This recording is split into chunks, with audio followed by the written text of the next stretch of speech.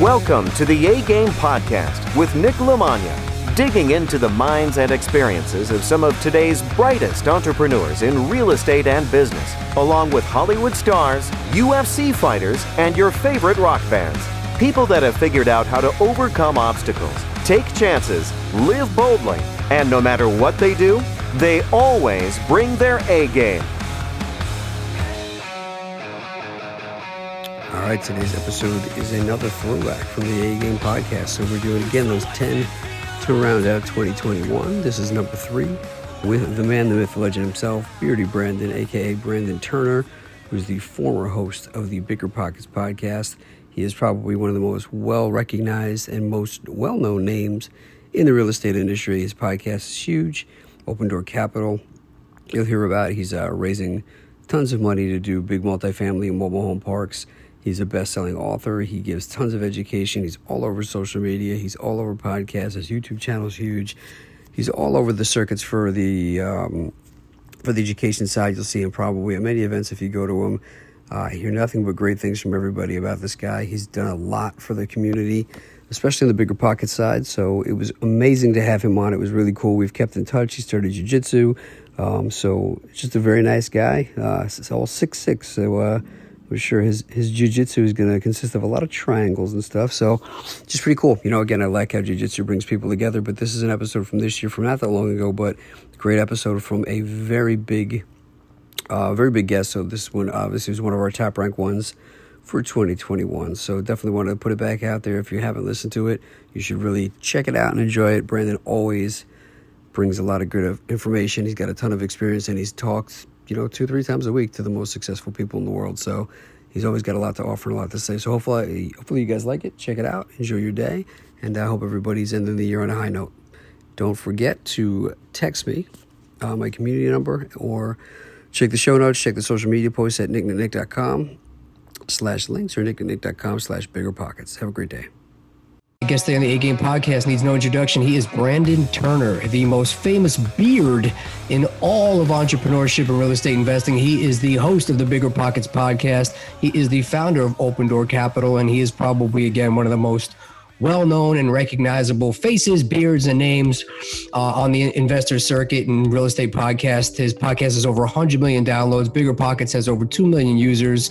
His credentials list goes on. And we found each other on Instagram, started connecting, the common theme of jiu-jitsu again.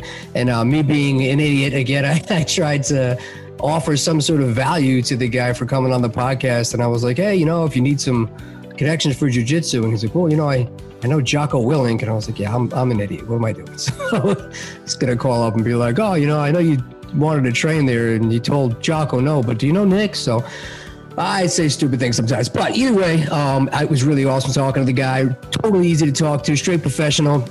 Again, I could have gone in a million different directions, and I probably will do my best to get him on again and go a little bit deeper. He's written tons of great books. He gives so much great value on his blogs and on his podcasts and on his webinars and on his YouTube channels. We'll go into all that stuff. And again, there's just so much experience and knowledge in what he's done, the guests he's had on, what he's listened to other people tell their success stories. And, after the amount of episodes that they've done and the amount of work he's put into all the different things, I think it's such a huge value piece to be able to talk to somebody for an hour and have them share their experiences based on theirs and all these other experiences of all these successful people that have made all these mistakes that we can learn from and had all these successes that we can benefit from. It's just a really great, amazing time to be an investor. And he's really built an amazing thing coming up through the ranks of BiggerPockets from a white belt and now become a black belt. And now it's exciting to watch him take all the things we talk about on this podcast and turn that into jiu-jitsu and watch all the work ethic and the fundamentals and the mindset that he has to become successful in business, and watch him climb the ranks and make those new connections and make those new relationships that I think will be game changers for him and for just his energy levels and his mood and his circles and everything. And when he's already in such a good positive space, to me, I just feel like jiu-jitsu just makes everything better. So I love seeing that those two worlds are combining, and I'm excited for his journey on that and watching him grow and fall in love with jiu-jitsu and make these new friends and these new connections. And again, I hope to have him on the podcast again sometime in the near future. But thank you guys for listening. Thank you for checking this out. Most importantly, if you do want to get involved in real estate investing, let's get you into some deals. Go to nick.com. You can download my free ebook on how the coronavirus has affected real estate and some of the changes that you need to be aware of that have happened in the last 12 months, so you know what to keep your finger on to keep you out of trouble and keep you from getting caught with your pants down when the market does start to shift over the next 12 months. It's a nice, easy read. It's free on our website, nick.com. It's a little bit of money on eBay, but more importantly, I want to get into some real estate. Let's do some deals. If you want to buy properties from me, if you want to sell properties to me, if you want to partner up on some deals, whether you're new, you're experienced, you're looking to scale up, you're looking to expand, diversify, or you don't even know where you fit in, you just want to have a conversation about how to start getting involved, let's have that conversation. Go to nick.com/links, LINKS. You will see all the ways to subscribe to this podcast. You will see all the ways to connect with me on social media. And you will be able to contact me through any of those different channels and be able to have a great conversation about how we can start to work together and get you some assets or make you some money or start having your money work for you. But let's do it right now. I've had some great properties coming in. I just sold off some good assets, flipped a nice single family home I'll talk about that we had a great hotel experience on, selling some mobile home parks, selling some apartment buildings, helping with due diligence. If you're scared, I can assist you in many, many different areas to help make that process a little less scary and a little less painful. Let's just start that conversation and open it up today. So once again, thank you for listening. Thank you for coming on the podcast. Huge fan. Can't say enough great things about Brandon Turner, and I can't thank him enough for being generous with his time. We cover a lot of different things on here. We cover the mindset. We cover the business. We cover some tactical stuff. We cover a whole bunch of different things. We go over how he got started, how his journey has actually been documented on the BiggerPockets podcast and the forums and his earlier blogs. We talk about the importance of focus, which is a common theme that comes up over and over again. We talk about how important it is to have the support of your friends and family and why sometimes the people in your life go negative and immediately bring you the problems instead of the solutions, and why you have to find a way to find the positive. And yes, be realistic about what could go wrong, but don't be unrealistic about what could go wrong and then use that as a crutch to not do anything. We talk a lot about price versus risk and why cheaper may not be better, and what types of price points and what types of markets you may want to focus on long-term versus short-term, and what those real numbers look like, which I think is an extremely interesting topic that we dig into.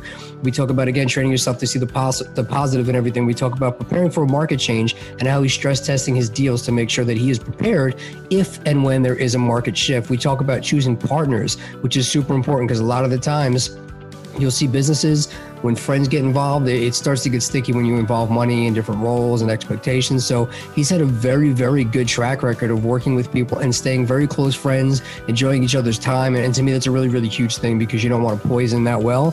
And so I love listening to how he's done that and the way he's come through and made those relationships not intertwine and cause or spill over into drama on the personal side versus the professional side. Just very, very important. It's good stuff. He talks about hiring and how he uses interns, which is another thing that I was surprised he hasn't talked to. So I talked about, so I'm hoping he does a podcast on that on BiggerPockets, but we definitely talk about using interns to bring up through the ranks, which I think is very, very smart. I'm surprised more people don't do it, and I'm surprised I haven't thought of it. We talk about being honest with yourself and how important that is. And of course, we talk about Jiu-Jitsu, we talk about his beard, and we talk about ways to focus to free up more time. And then of course, we go over the basic victory lap questions and some advice and some tips and tricks that he can give you guys that you can implement today. So thank you again for coming on the podcast. My guest, Brandon Turner, host of the BiggerPockets podcast. Absolute stud. Can't say enough good things, and I can't show you how much I appreciate that you came on and shared your time. Looking forward to doing it again. Enjoy Maui. Enjoy the podcast. Everybody have a great day. All right, my guest today on the A Game podcast, I am extremely excited for. He's been a real estate investor for over 15 years. He is closing in on 1,500 units. He is the owner of Open Door Capital LLC, which raises private money for mobile home parks. He's the author of many successful books, including the book on rental property investing, the book on managing rental properties, the book on investing in real estate with no and low money down, as well as the co-host of the BiggerPockets podcast, which has over 100 million downloads, making it the biggest and most downloaded real estate podcast out there, as well as the owner of 2 homes that Kurt Cobain had lived in, I recently heard. He is an investor black belt, a Brazilian Jiu-Jitsu white belt. He has a fierce beard. He lives in Paradise, Maui, father, husband, and widely recognized as one of the foremost experts in real estate investing. Welcome to the A Game podcast, Brandon Turner. Dude, I'm totally hiring you to just do all intros for the BiggerPockets podcast from here on out. Like, that was the best intro I've ever heard. Wow. I'm like, I want to know that guy. That guy sounds awesome. It's the best I got. I peek at the intro and then it all goes downhill from there. Yeah, dude, no, I'm excited. That was phenomenal. And yeah, thank you. That's it's an honor to be here. It should be fun. Definitely, man. I'm really excited to have you on. Everybody, I'm sure knows who you are, but can you give like just a quick 30,000-foot view of for the guests who might not know yet? Sure. My name is Brandon Turner, and I am the owner of a small company called Beardy Brew Coffee, and that's a true story. But it's a passion side project that has nothing, that will never make me any money whatsoever. I also dabble in real estate on the side, and I got started when I was 21. Bought myself a house, sold it, made 20 grand, and I was like, that's more money than I made all year at my job. And at the time I was going to be a lawyer, and I decided being a lawyer would be terrible. And so I decided to go into real estate full time. So I started flipping houses, started buying rentals. I bought a little duplex that 2 little houses on one lot ended up being Kurt Cobain's 2 houses, as you mentioned. And it was just his baby houses. So it doesn't do anything for me whatsoever other than give me a fun story to tell on podcasts. And then I just bought more and more and more. And I call kind of my strategy the stack, which is where like I kind of exponentially grew. It was like single to duplex, and later I bought a triplex, and I messed around in like that range for a little while. And then I bought a 24 unit, and then went from there. I bought a 50 unit mobile home park, fell in love with mobile home parks, bought a 100 unit mobile home park, and then now have, I bought a dozen more of those mobile home parks. So kind of exponentially scaled, most of that coming in the last 2 years, really. It's been a wild ride. I love that, man. One of the things I think is really cool is following your journey from somebody who was doing blogging at BiggerPockets and then eventually took a bunch of things over. I mean, people can literally watch your journey in real estate. So it's cool because things are documented now, almost like watching kids grow up. So I think it's a big thing because I think you and I started right around the same time, about 15 years ago, but you almost had to just trust, like, this guy's saying he's been doing this and he started here and I can end up there, but can't really. But now, like, anybody who wants to, they can literally just backtrack. And I think having somebody like you that they can watch the documentation and say, this guy started, or at some point, like where he was in this journey, I am, and I can get there, I think is a huge inspiration to people. That's cool, man. Yeah, I never really thought about it that way, but yeah, it's totally true. You can go back to I had a blog before BiggerPockets, before I even started helping them. And it was called realestateinyour20s.com. And it was just like, I was like 27 and I was like, I'm going to start writing about what I'm doing. I know it was never a very big blog. I never had that many subscribers, but like a person could still go back there today and go see like what I was writing when I was 27 and I had like 25 rental units and kind of figuring out. So yeah, that's interesting. It's like a time capsule. You have such an array of podcasts and so much content and information out there that I'm sure you get sick of telling a lot of the same stories. So I'm trying to think of other things we can talk about. And I was like, you know what? I haven't heard you talk much about jiu-jitsu and a lot of these other ones. So hopefully we can dig into that a little bit. That can be like the one that we separated. But I thought it was cool listening to the live one you guys did recently when they called in, as I was saying a little earlier, because you tend to hear like everybody's at a different cycle, but they tend to hit the same things. And one of the big things that every time I'm at a mastermind and they go like, what's your biggest thing? Focus. Just saying yes to too many things, not focusing on too many things. You being somebody who talks to people every day who probably have a great idea and are successful. What was the thing? And I know why you're focusing and where you are now, but how did you get to that? Or how do you fight that when you feel that coming on of like, oh, no, look over there, shiny toy syndrome? Yeah, it's bad. It's like you said, everybody has the same problem. When I go to masterminds as well, every mastermind person's like, oh, you're just doing too many things. And so it's like, we all know the problem and we all do the problem and we all struggle with it. I use the analogy a lot of building too many bridges. Like if you're on one island and you want to get to another island and boats don't exist in this imaginary world, you can only build a bridge to get there. And so like the bridge to like Financial Freedom Island or whatever, like we start building it and we start building another bridge and another one and another one, but we only have so many resources and only have so much time. And so like the more bridges you build, the slower they go.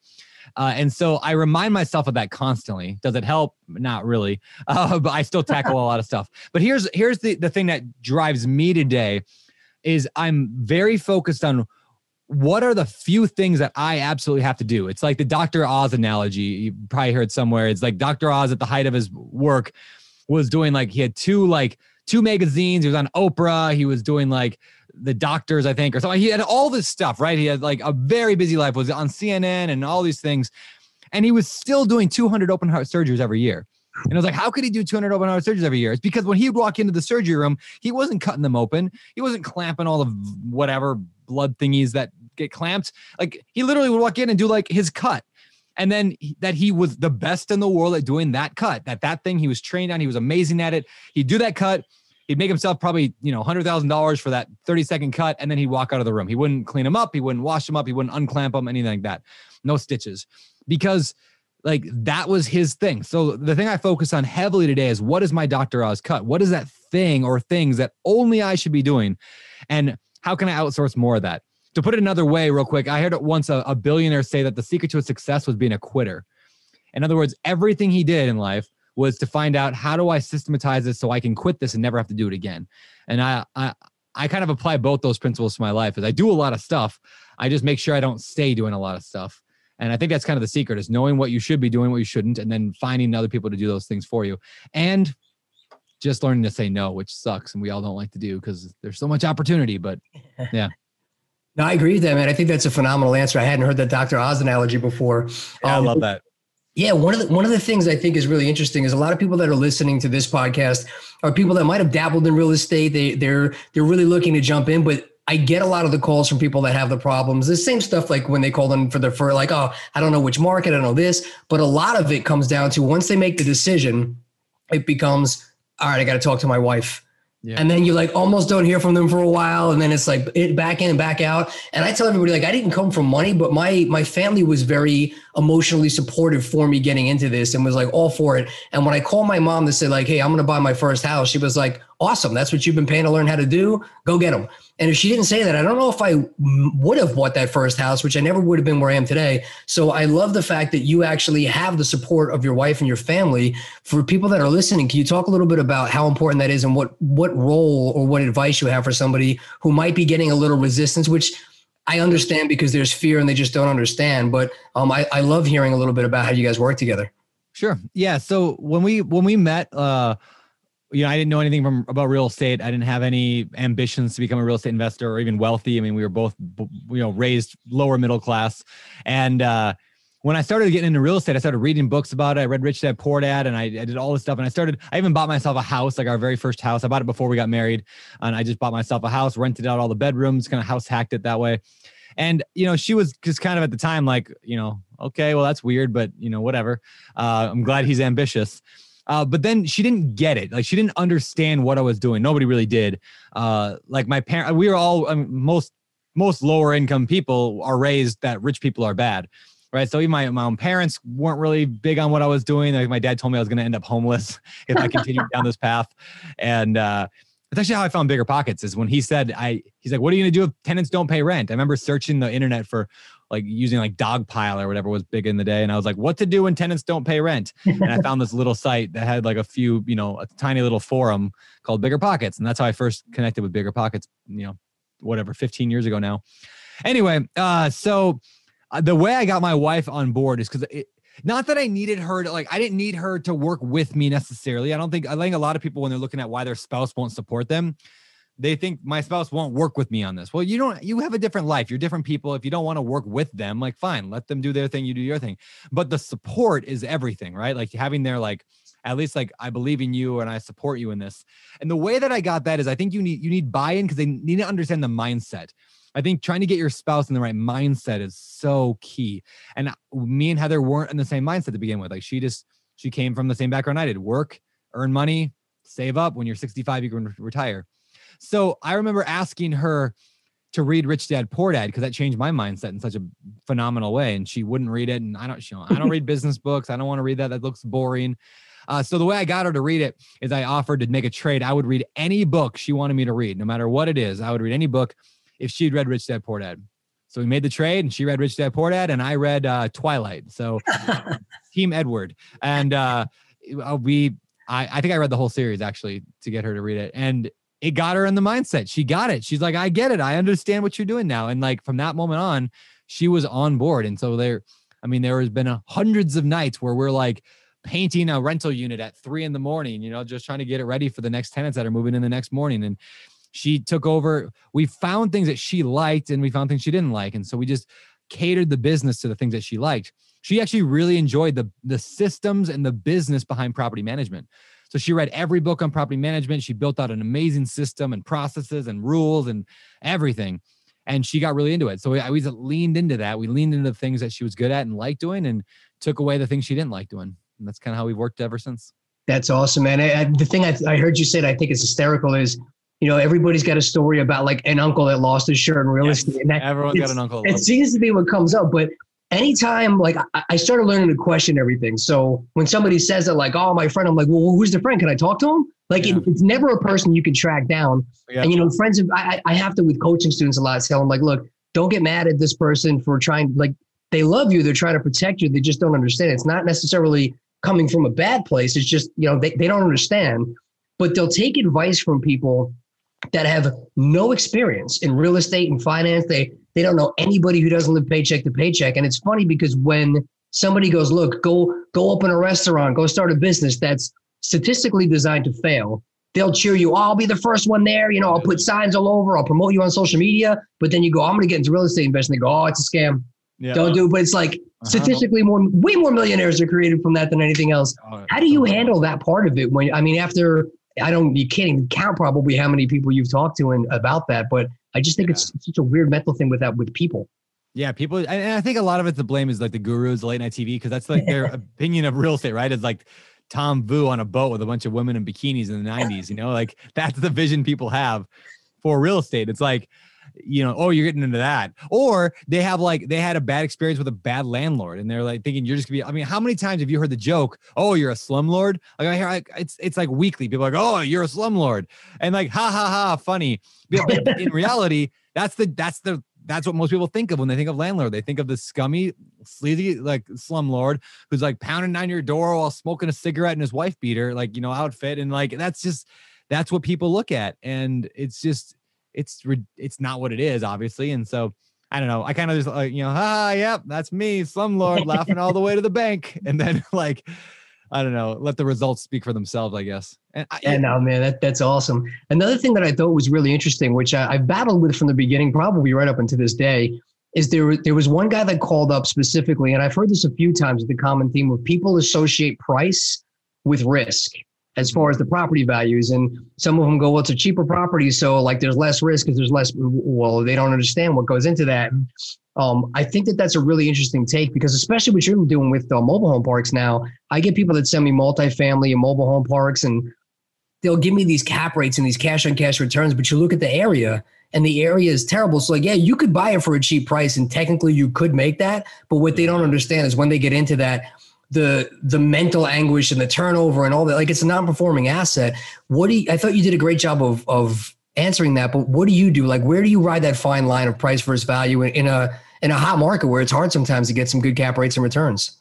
Yeah, that's a good question. A couple of things that have changed my mindset a little bit on this. Yeah, when I was starting, it was the cheaper the property, the better the property. That was like the mission I lived. Cheaper the property, the better the property. But when I look back at my portfolio, like over time as I built it, the cheaper properties caused me the most problems. They had the lowest quality tenant that wanted to rent there, the most like problems with the property. Things would break more often, the cheaper appliances, cheaper carpet, cheaper everything, right? And so like that would just be a continual problem. And so I guess what I started realizing is, first of all, to replace a water heater in a property that's $200,000, let's say, is the same price as to replace a water heater in a property that's $400,000.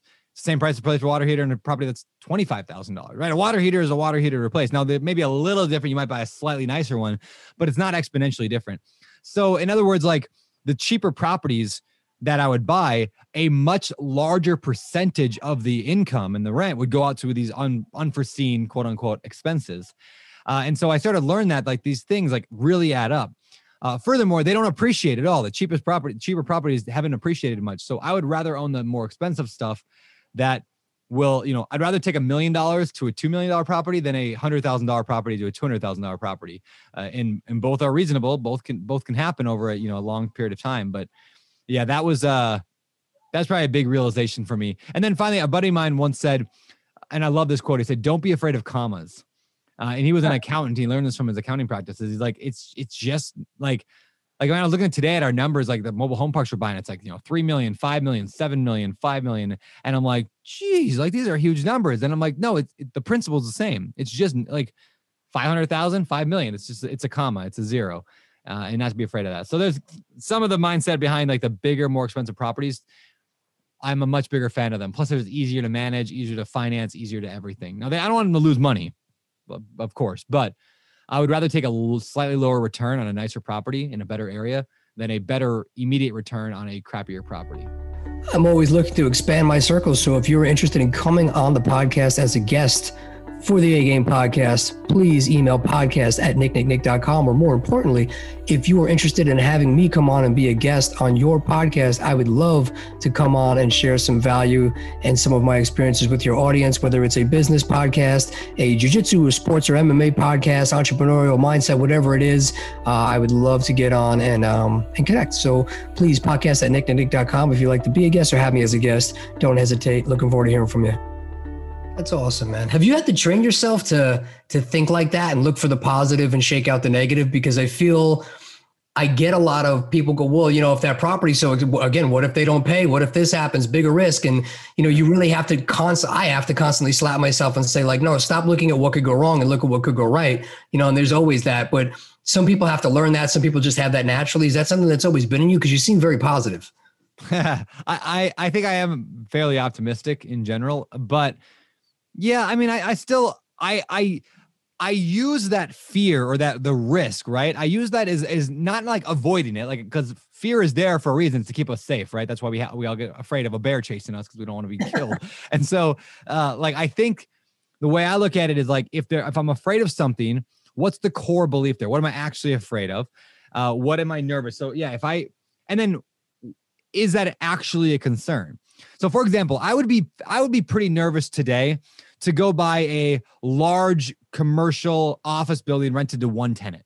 Like that would be worry me a little bit, right? Because the world is changing. The office environment is changing, especially. One tenant could leave. It might be vacant for 5 years. And I've got a $5 million a year mortgage payment. For good reason, that would freak me out. So like that fear and that risk exists, so I can think, well, what's the real problem here? Is that a real problem or not? So, but instead, but if I'm at a mobile home park that's got 150 lots on it, like our low income tenants, are they going away? No, like it's a worse and worse problem in America every year. Is everyone going to move out at one time? No. Like, am I a good operator? Am I a good manager that can take care of filling more units in? Yes. So then there's a lot less risk there. Like for the same reason I would buy shopping malls right now. I'd be okay with buying like a strip mall. I'd be okay buying single family houses, because I can look at the worst case scenario, the worst reasonable scenario, right? Worst case would be an asteroid hits everybody and we'll all die. But and I can say that's actually not that bad. Like I can survive that. I could lay in some extra work. I could work a little harder to overcome whatever that problem is. That's a great answer, man. And speaking of market risk, a lot of people do have, especially now with everything COVID going on, it stirred up a lot of emotions from people that had property traumatic stress disorder from the last crash. What are some things you're doing with your model to stress test against the turn in the market? Yeah, good question. So a couple of things. One, everything we want to cash flow from day one. I'm still not betting on appreciation. I don't see a collapse coming in the market necessarily, but we're due for one, but there's no real clear sign that we're going to have one. Depending on who you ask. So anyway, so number one, we want to buy cash flow. We want to do properties that are conservatively going to cash flow well for us starting from day one. So almost everything we buy is that. We also look very heavily at things like, are we planning an exit cap rate? And this might get a little in the weeds here. That's higher than what we're buying it at. So in other words, right now, let's say we're buying a property at a 5 cap, or, which for those people not into that, just basically means it's kind of like a multiple of what you can sell it for. It's a terrible explanation of it. But the idea being, it's worth this much today. Is that same value going to be there 5 years from now? And we're assuming the market might not be as competitive then, so people might not be willing to pay as much. So we're decreasing our risk that way a little bit. So by having a higher exit cap rate. So that's a kind of into the weeds answer there. What else are we doing? I guess, the biggest thing is we're just, time heals a lot of problems. And so when we're raising money for our company all the time. And we tell people it's not like we're in and out in 4 years. We're not promising 2, 3, 4 years. Great, we might get a deal. We get in and out in 3 years, but we might own these things for 10 years. I don't know what the market's going to do. So just being aware that the market it will decline in the next 10 years, guaranteed. So knowing that, all of our moves, all of our investments have to say, okay, knowing we're going to have a collapse at some point, or at least a recession in the next 10 years, does this still make sense? And that's how we're doing it. And so if we have long-term debt, as long as we can get, if we have exit strategies, multiple ones, if we can increase the value by means other than simply hoping on appreciation, which is what we do a lot of infill, all those prevent against a market problem or a market correction that we should be all right to ride through it. I love that, man. And I think what you're doing is key by setting the proper expectation. I think it's another problem that people have is they don't set that expectation and talk about what could go wrong. And, speaking of that, we were touching on partners.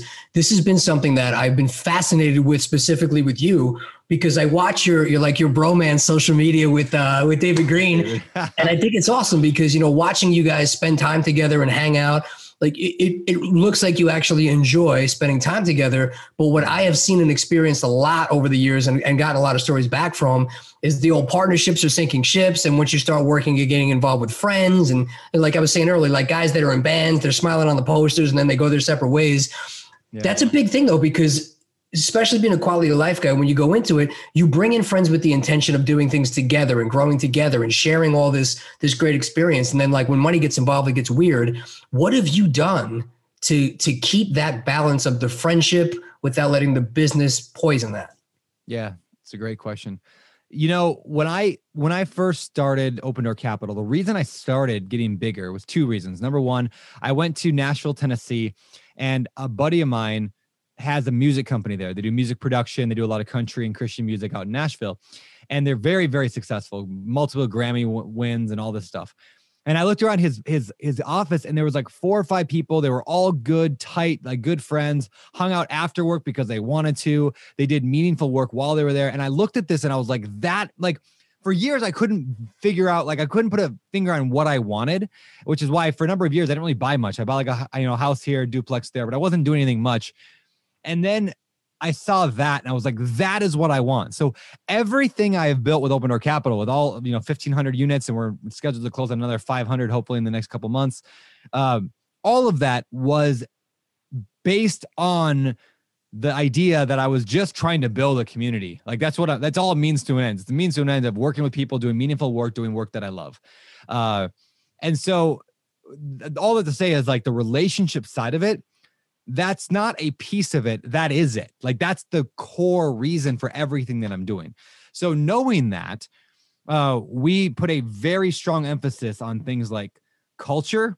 We're very strong on culture, on like picking people when we bring them on our team that fit the culture, but also knowing that if we pick the right culture, but the wrong skill set, it's going to make for a very awkward relationship later because we'll have to fire a friend. And not that I go and hire all my best friends. I have lots of friends that I would never, ever work with that are still my favorite people in the world. I would not go into business with them. So for a long time, I thought you had to choose between like culture fit and like skill and expertise. I no longer believe that. We just don't make it's not a question. It's just, you have to have both or you're not on the team. So and then on that, to find that, everybody has to come in through some other method than an interview. Like I don't hire based on interviews, really. We do it. Almost everybody's came from an internship, or a volunteer basis. We just hired a guy named Jay. He's awesome. He's been interning for a year, helping us find properties, doing acquisitions. And I've had dozens of people I've worked with over the years doing internships on that stuff. Jay stood out as like a rock star. So he just came on full time. So it took a year for him to get there. But my guy, Mike, who's my investor relations, he came from an internship. Walker, who's my COO of my entire company. Walker came from an internship. Micah came from an internship. He's my finance manager. Like Brian Murray came from, who's one of my the main partner. Like he's my largest shareholder in Open Door Capital. He had already owned 2,000 rental units. He's written a book on the topic. And then we became friends and we started talking a lot about real estate. And we're part of the same mastermind that I kind of formed out here in Maui.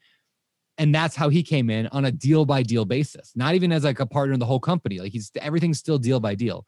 So anyway, that's a very long drawn out answer to, it's all rooted in relationship and community. But that skill set and experience is not an option. It's a requirement. And then finally, I don't trust anybody ever, no matter what their resume or their application says.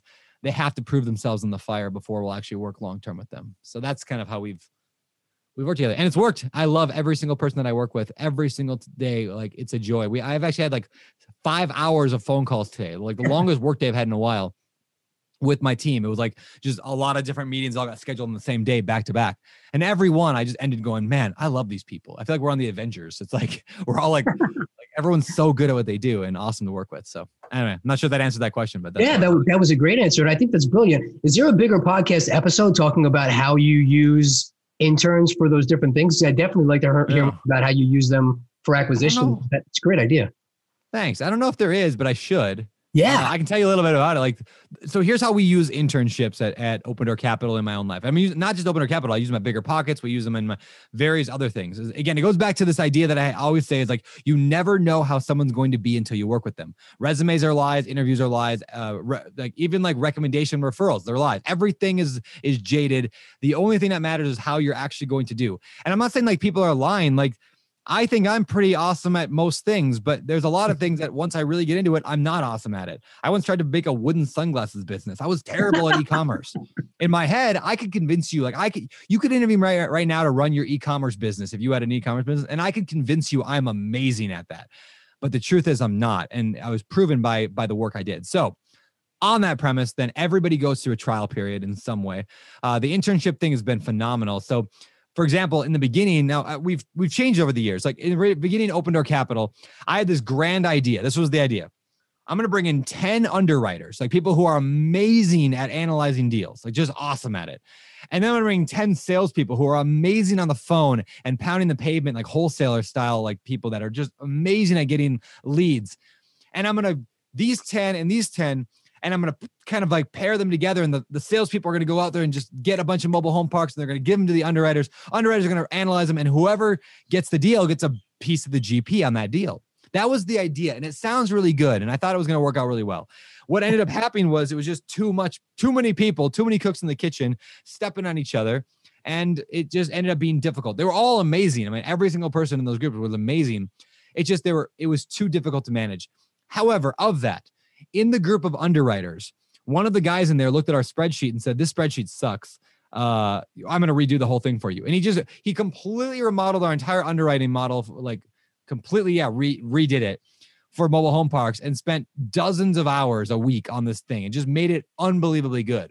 That guy who was an intern doing that for free is Walker Meadows, my chief operating officer, my COO. Like he's running everything today.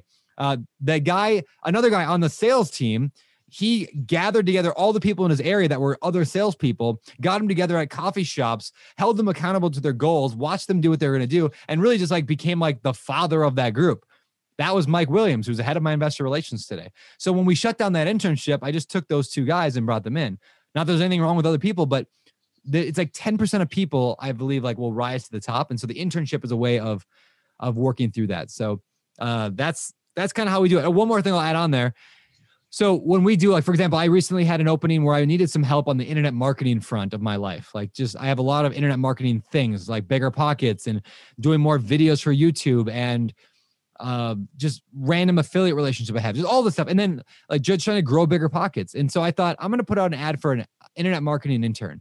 I got 300 applicants for this thing, mostly from my Instagram, but we put it out everywhere.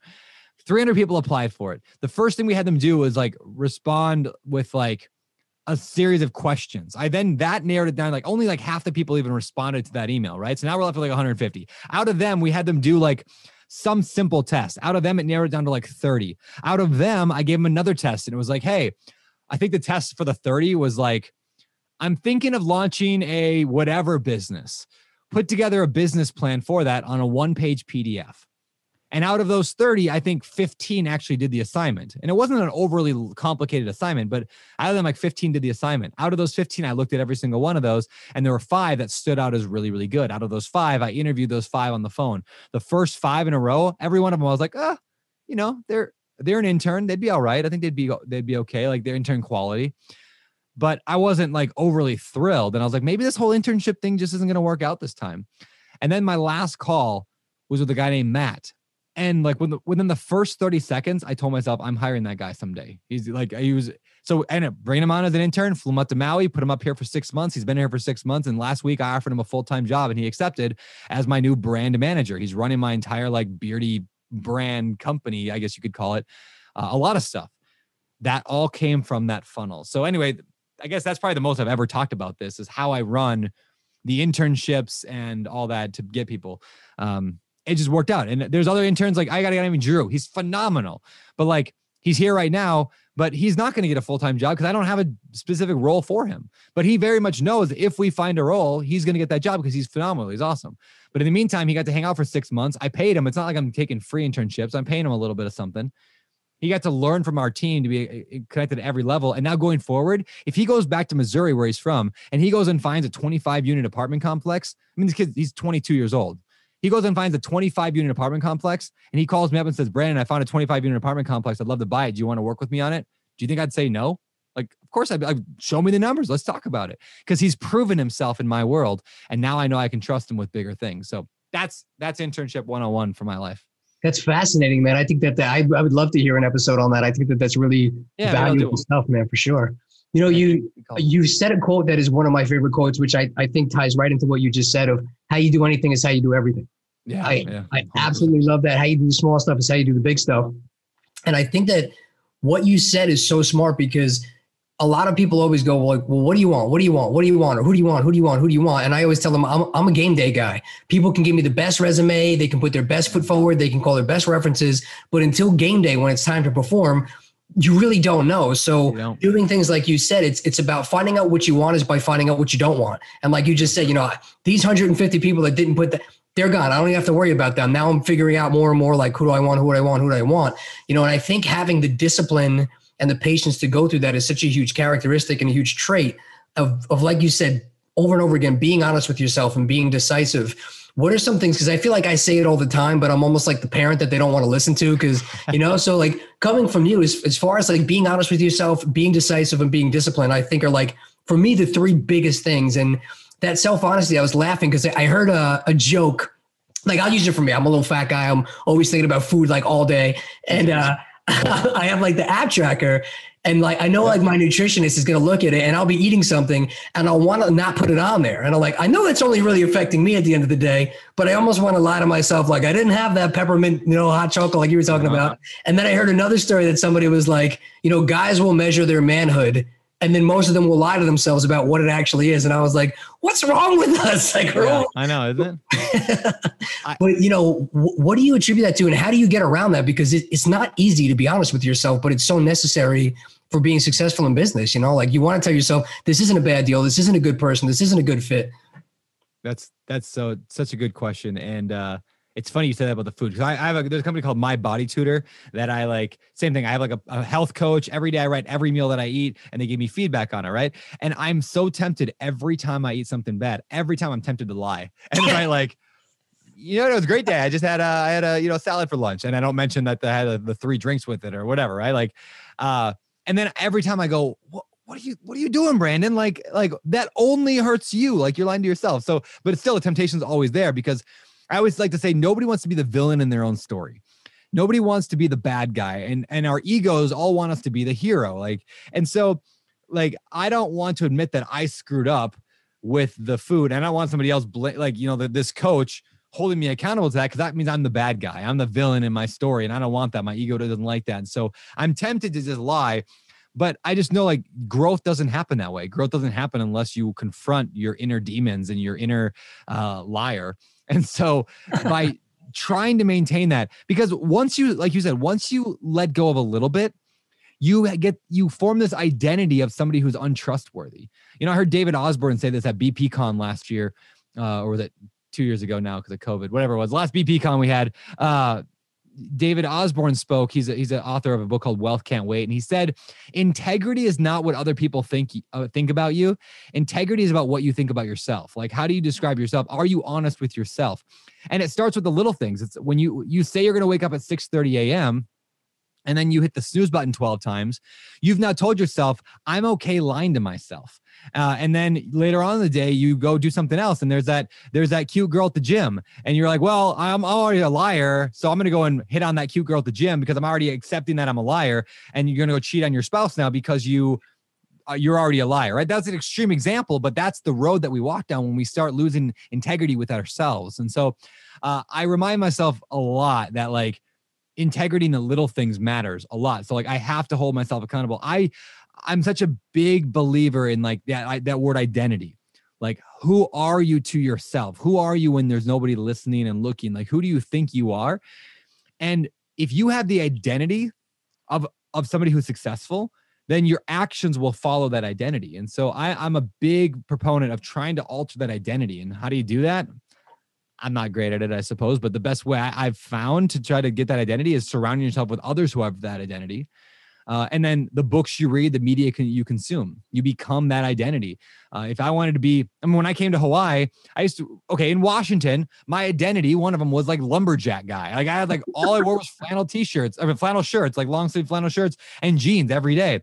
And I had the big beard, right? I was like the lumberjack identity. You go to like, Denver, Colorado, and everybody's got on like a vest, right? And they're all ready to go hike up a mountain. And you go to New York and everyone's got a black jacket on. I don't know. It's whatever that you get these areas, right? You go to Florida and everyone looks like they're in 1993. It's like pastels and stuff. And so you adapt these identities, and that's like a funny like side identity, but it's true. Like you just naturally become like the environment that you put yourself in. That's how identity is formed, I think. And so if you want to be more honest with yourself and you want to be more successful in any area of your life, just work on the identity piece, work on fixing who you are in your soul. And for me, that's somebody who's not a liar. I don't lie to myself, or at least I try not to. I'm not somebody who misses goals easily.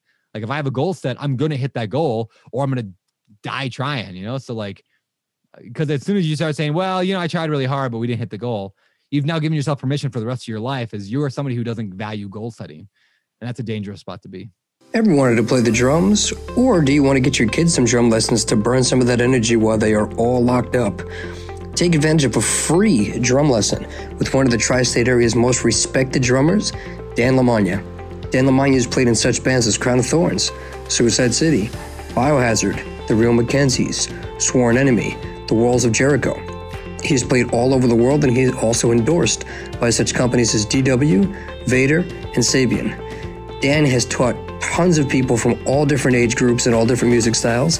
He can teach adults, kids, advanced, beginner, any types of styles from metal, all different types of percussion, whatever style you want. Get a free drum lesson today from Dan. All you need to do is text the word drummer, DRUMMER, to 833-632-0585. Again, text the word drummer, DRUMMER, to the number 833-632-0585 for your free online drum lesson. Man, I love that. You just fired me up to go out and do a bunch of stuff. That's awesome, man. Part of what you just said is exactly why I love jiu-jitsu. One of the things I tell people a lot, my brother was, I'd say he was lost, relevant to our conversation, and he's a musician. Yeah. And he started going to jiu-jitsu at Matt Serra's Academy in New York. And I remember he posted one day because somebody got like a promotion and everybody was like, yes, man, awesome job. Like well-deserved. You've been working your butt off.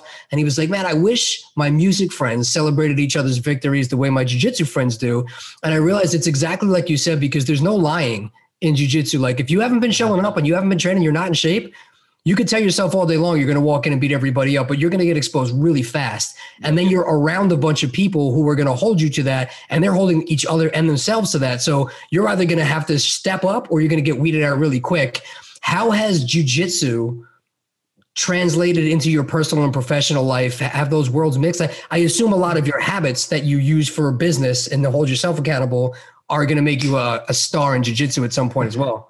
Yeah, we'll see. Well, I'll tell you a story about jiu-jitsu. So I started jiu-jitsu a year ago, right before COVID came down. So first of all, I interviewed Jocko Willink on our podcast. He's a big jiu-jitsu guy, right? And on that interview, he was like, I said, yeah, I want to get into jiu-jitsu. And he said, when are you going to go? And I was like, I'm going to go on Monday. Because he like calls me out on it. So then of course, now I've got people, hundreds of thousands of people now are like, they know that I'm going to go to jiu-jitsu. Now I have to do it, right? Which is a side note, is a tactic I use in my life all the time. You see, like, if I can, not saying they publicly humiliate myself if I don't do a thing, but if there's other people's agendas involved, I'm such a nice person and I want everyone to like me and to be happy that I will bend over backwards for other people more than I will myself, right? So like I find ways to obligate myself in other ways. And I'll come back to that in a minute in full circle here. But anyway, so publicly now I say I'm going to go to jiu-jitsu on Monday. I don't even know any jiu-jitsu academies or whatever, any in the area at all. I don't know anything. There's one, so I go there, the only one I knew of, and it's closed down. And I'm like, oh, geez. All right. So now I got to find another one. So I show up to this place on Monday. I walk in, and of course, I'm like 2 minutes late because I don't know, I got stuck in traffic or something. I'm 2 minutes late. Everyone's in their full gis over there, like learning something. And I think they're probably just like warming up. And I walk in, and the lady at the front desk just looks at me, and she's like, can I help you? And I'm like, I'm here for jujitsu. And she looked at me, and she goes, do you have a friend here? And I was like, no. And then she goes, well, I mean, have you done this before? And I was like, no.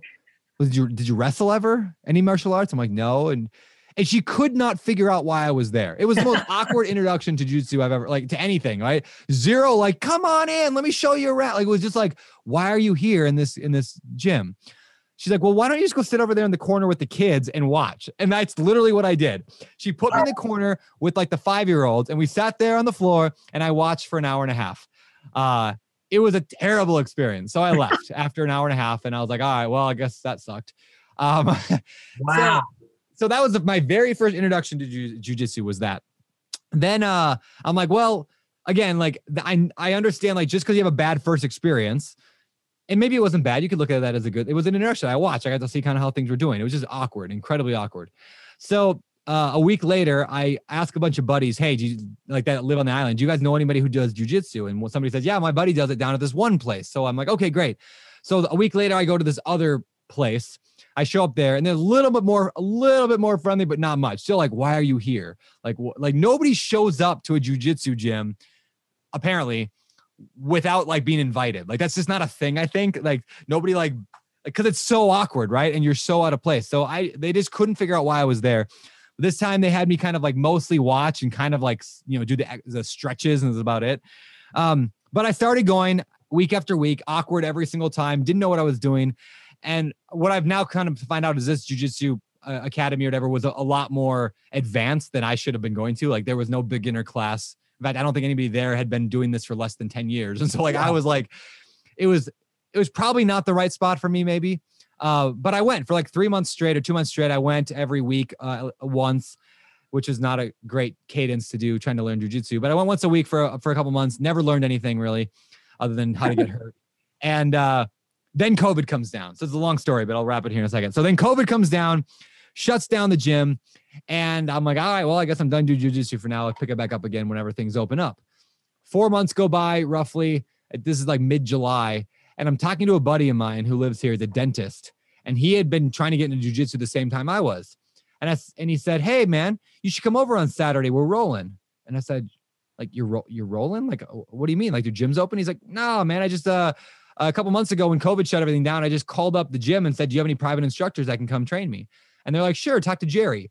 And like, it hit me that what happened is I let my environment control my goals, right? Like, rather than the other way around, like I let an outside circumstance, something else that was bad that happened, to control the direction of my life, versus my friend who was like, okay, that bad thing happened. How do I get around that and still train? How do I still get to do this? And so that day it was such a mind blowing, like, I'm such a moron. Like, I didn't even think, how else could I do this? Instead, I took the easy way out. And that's what I think a lot of people do with all sorts of things. Well, I wanted to invest in real estate, but that lender said that I don't have a high enough credit score. Guess I'm not going to do that, right? Like, everyone's looking for the out. Like, they want to save face. And that's what I did. I chose the easy out, to save face. Well, COVID hit. So anyway, that week I went and rolled with him and Jerry. And Jerry and I hit it off. We became like buddies there. And I thought he was super cool. So now every single week since then, I think I've only missed a couple of weeks, he's come to my house 3 times a week. Nice. Private instruction. And now the gyms are back open again. So I'm going to start actually going again. But like, now I know what I'm doing, which brings up one last point is like, when I went to that second gym, the one that they didn't show me anything, they just threw me in. They're like, all right, go roll. I never learned a thing for 2 months. I mean, nothing. I could not tell you what mountain was after that 2 months. I could not tell you what guard was. I could not tell you any of that stuff. Within an hour of working with Jerry, I knew what all that stuff was. And I could, like, it's like the 80-20 rule. Like, just like an hour of instruction helped me 10 times more than going for 2 months. So I think that applies to life as well quite a bit. Is sometimes like just getting on if you want to do something new and exciting, you want to go, do a real estate thing, just get on the phone with somebody for an hour and they'll shave off months of you trying to figure it out on your own. So anyway, lots of probably lessons in there, but that's my jiu-jitsu journey. I absolutely love that. First off, I'm very proud of you for going back again, because going to a school, it's intimidating, even me like now. Intimidating. Yeah. And for them to react like that and not make you feel welcome, knowing that like it has to be that business thing, I think that that's a huge miss, but it ties perfectly into what you were saying about culture. And, every one of those guys was probably great at jiu-jitsu, but they weren't great for you, So like finding that, I think, makes all the difference, just like you found those interns and you found out what you don't want and all those things. And, I think it's a miss business-wise across the board. But I tell everybody, I'm going to go to jiu-jitsu every day if I can, and I'm going to get better. But if I take a private lesson with, Matt Serra or Damian Maya for 1 hour a month, they're going to save me months of broken bones and black eyes and all those things. And it's just, you're skipping the line. You're skipping all that pain. And I love that, man. But I do have a funny story for you that we can cut it out if you don't like it. But yeah, please. I was at Chris Weidman. Was it Eddie Truck Gordon's wedding, a UFC fighter. Yeah. And I was sitting there with Chris Weidman, Aljamain Sterling, Ray Longo. Like, we were all at a table together. And me and Chris Weidman and his wife, Marivi, are talking about real estate, and we're going back and forth about properties, and they're talking about using like the BiggerPockets calculators and all that stuff. And, we're kind of going back and forth. And so we kind of got the conversation going, and, everybody was kind of getting excited. And then I see they're kind of texting and kind of looking away from the table and kind of texting. And then all of a sudden somebody brings it up. And I think it was either Chris or Aljo first. And he was like, who are you talking to? He's like, oh, don't worry about it, man. Don't worry. I'm just, I'm texting somebody about some real estate. He goes, well, so am I. Who are you talking to? And they're kind of going back and forth. But, well, let me see your phone. And then it turns out I'm talking to David Green. Well, I'm talking to David Green. I was like, oh, he just got caught with both of his side pieces. Like, he's coaching this guy, and he's coaching this guy. And it was funny. And they were like, oh, we're going to have to get him on a conference call and shit. But it was so funny, like the way it all happened. I was like, That's hilarious. David Green's awesome. David Green's he's a man. He actually he trains with me out here doing jiu-jitsu now whenever he's here in town. He comes out like every other month roughly now. And we roll together. He's good because he was a cop. So nice. Yeah, he knows like cop jujitsu, right? That's like the different form, I guess. Like he knows the how to throw somebody's arm behind their back and throw them on the ground and cuff them, which comes in pretty handy for beating a white belt up like me. But like I was saying though, your Dr. Oz move is probably your triangle because you're like 6'6". Every time, got to move the triangle. And then so the funny thing about jiu-jitsu too, and this totally applies to life, right? So I also roll with Tarl Yarber. Tarl's a real estate investor from Seattle. He's been spending the whole winter out here in Hawaii. And we roll together like 3 times a week. Every time Jerry comes over, he does all of us. And so it's nice because then me and Tarl are both white belts. We're both learning with each other. And then Jerry's standing over us being, okay, you do this. Now move your leg here, watch this thing. So it's really good for learning. But every once in a while, one of us can't do a day, right? And those are the best, right? Because those are the days that I'm like, okay, this is what Tarl keeps getting me in. Show me a way around this. So then I missed a week. I was out on vacation or something for a week. And so Tarl, the whole week, they just worked on how to get out of my triangle. So then I come back and I put him in a triangle. Every time he just stacks me on the neck and I just can't defeat him, right? So then the following week, Tarl's out. So then I go and learn now how I can, overcome his overcoming of my, whatever, you get the game, right? Yeah. It's fun. And it reminds me of anything when you're going like difficulty, whether it's real estate investing, whether it's anything you're trying to build an entrepreneurship business, like you run into these things, you're like, I cannot fight this thing. But then you step back, you're like, I'm just going to work on this one thing to figure out how to go around that. Then you figure that thing out, right? Like I don't have enough money to invest in real estate. But then you're just like, okay, I'm going to tackle it. I'm going to go read a couple books on it. I'm going to drill into it. Boom. Now I got that thing. But then you get hit by some other thing and then you got to figure that thing out. And that's what jujitsu is like, really like, I think, taught me probably more than anything is just like, it's a game of chess. You're just going back and forth. And it's such a synonym, whatever, for life, like such an analogy for life. And if you just keep going, you just keep getting better and better and better and better. And it just becomes natural. Yeah, man. I mean, I think business-wise, it teaches you, when like in deal, you're in a bad spot, instead of just tapping out and giving up, you find a way to take a breath and find a way out and find a way to get back on top. And like paralleling what you were saying, I traveled all over the country for the last 10 years, like for properties and for teaching and for conferences. And I'd find somebody in every city to meet me at like 4:30 a.m., 5 a.m. to just roll with me for an hour. And people, I don't want to do that. I'm like, I don't want to do that either. But like, you don't get your black belt by sitting on the couch. Like you have to find time to do these things. It's like you said, you create the circumstance. You don't let the circumstance create you. So I think that's awesome, man. And I hope David Green doesn't get mad at me for sharing that story. No, I think you'll like that one. Well, I know you're running out of time here. So again, I want to be respectful of it. So I call this the victory lap, where I just kind of wrap up a few final questions. One of them being, are you ever going to be allowed to shave the beard now, or is this it's got to stay? Yeah. Well, okay. So true story. I got this app right on my phone. It's called, it was like, I think it was Snapchat. Whoa, what am I doing? My phone's on in my pocket and it says, "Are you sure you want to pay for this?" All right. What's it called? Face? No, it's on Snapchat, right? It's the no beard filter on Snapchat. The thing's crazy. Like I'm gonna actually show you this. I know people listening won't be able to hear this, but I'll do it and then I'll take a picture. I have to like hide a little bit of the beard. All right, so let me show you this thing. Well, do you see that? I don't know if you can see it well, but it's me without a beard. It's crazy. Wow. Yeah. Anyway, so no, based on this photo, I will never allow myself to shave this beard, not for $1 million. And my wife would probably murder whoever shaved my beard. So nice. I look like a 13-year-old girl. If I didn't have the beard, they would call me like, I don't know, 13-year-old girl Brandon. It's staying for life. Become your business card. Yeah. Hey, true story though. This might sound slightly unauthentic. Is that the word? But it's actually very authentic. And this is what it is. I grew the beard on purpose because I knew it would make me stand out more as like just not another awkward tall white guy. Like what I mean by that is like I was very intentional. I'm very intentional about a lot of things in my life. And I was like, you know what? I look like every other dude. And I had the podcast. It was just starting to grow, the BiggerPockets podcast. And I'm like, how do I make this look more? How do I stand out from everything else? Right. And so I watched this TV show, Fast and Loud. I didn't watch it. My dad watched it. It was a car show. And there's this dude on there with a big, long beard. And I was like, that guy's super interesting, right? Like there's something that made him unique. If he didn't have that, he'd look like a normal, like tall, lanky white guy. Like I'm a tall, lanky white guy. Anyway, so I was very, very deliberate about growing the beard. But now it has kind of developed into its own thing. And now it's just kind of who I am. It's my identity. Nice, man. I like it. Knowing what you know now in life and business, what advice would you give a younger Brandon Turner?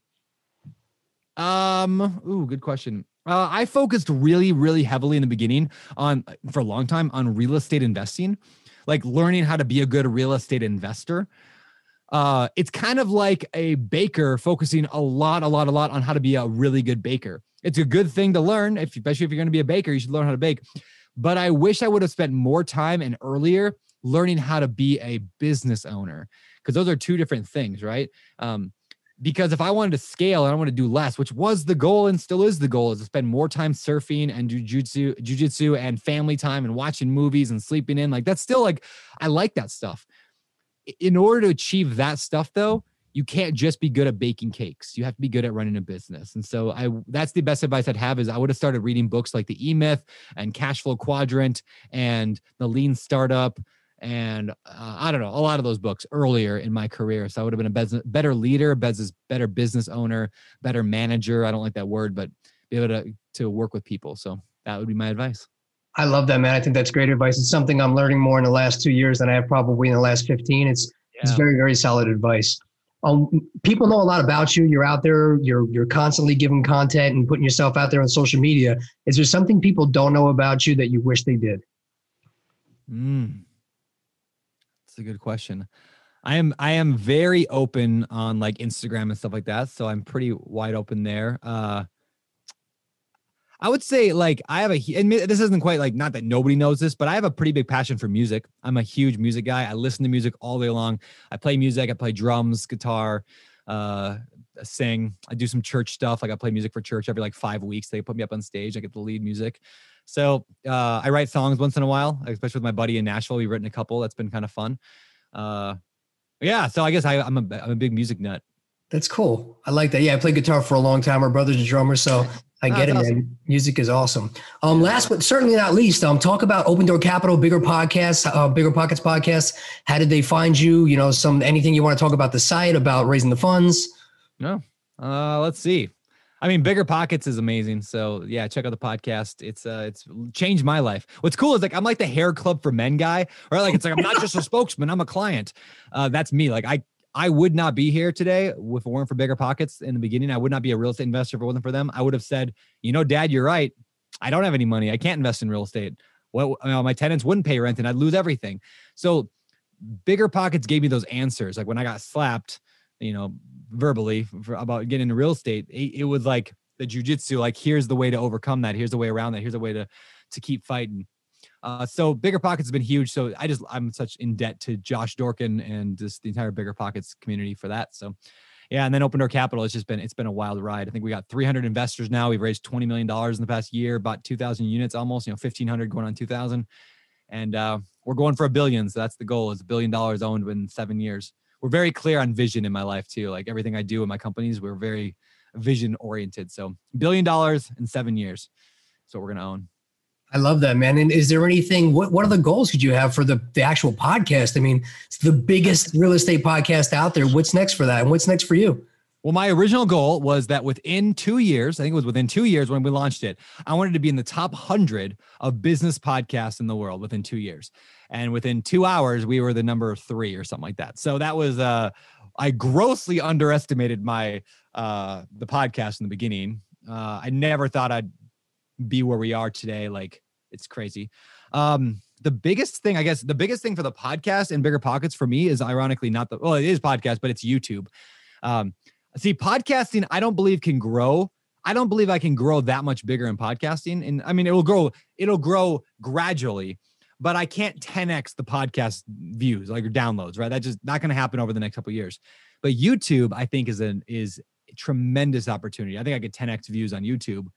So that's the main focus, is doing a lot more YouTube focused things, because I just have a lot of fun doing that. So nice, man.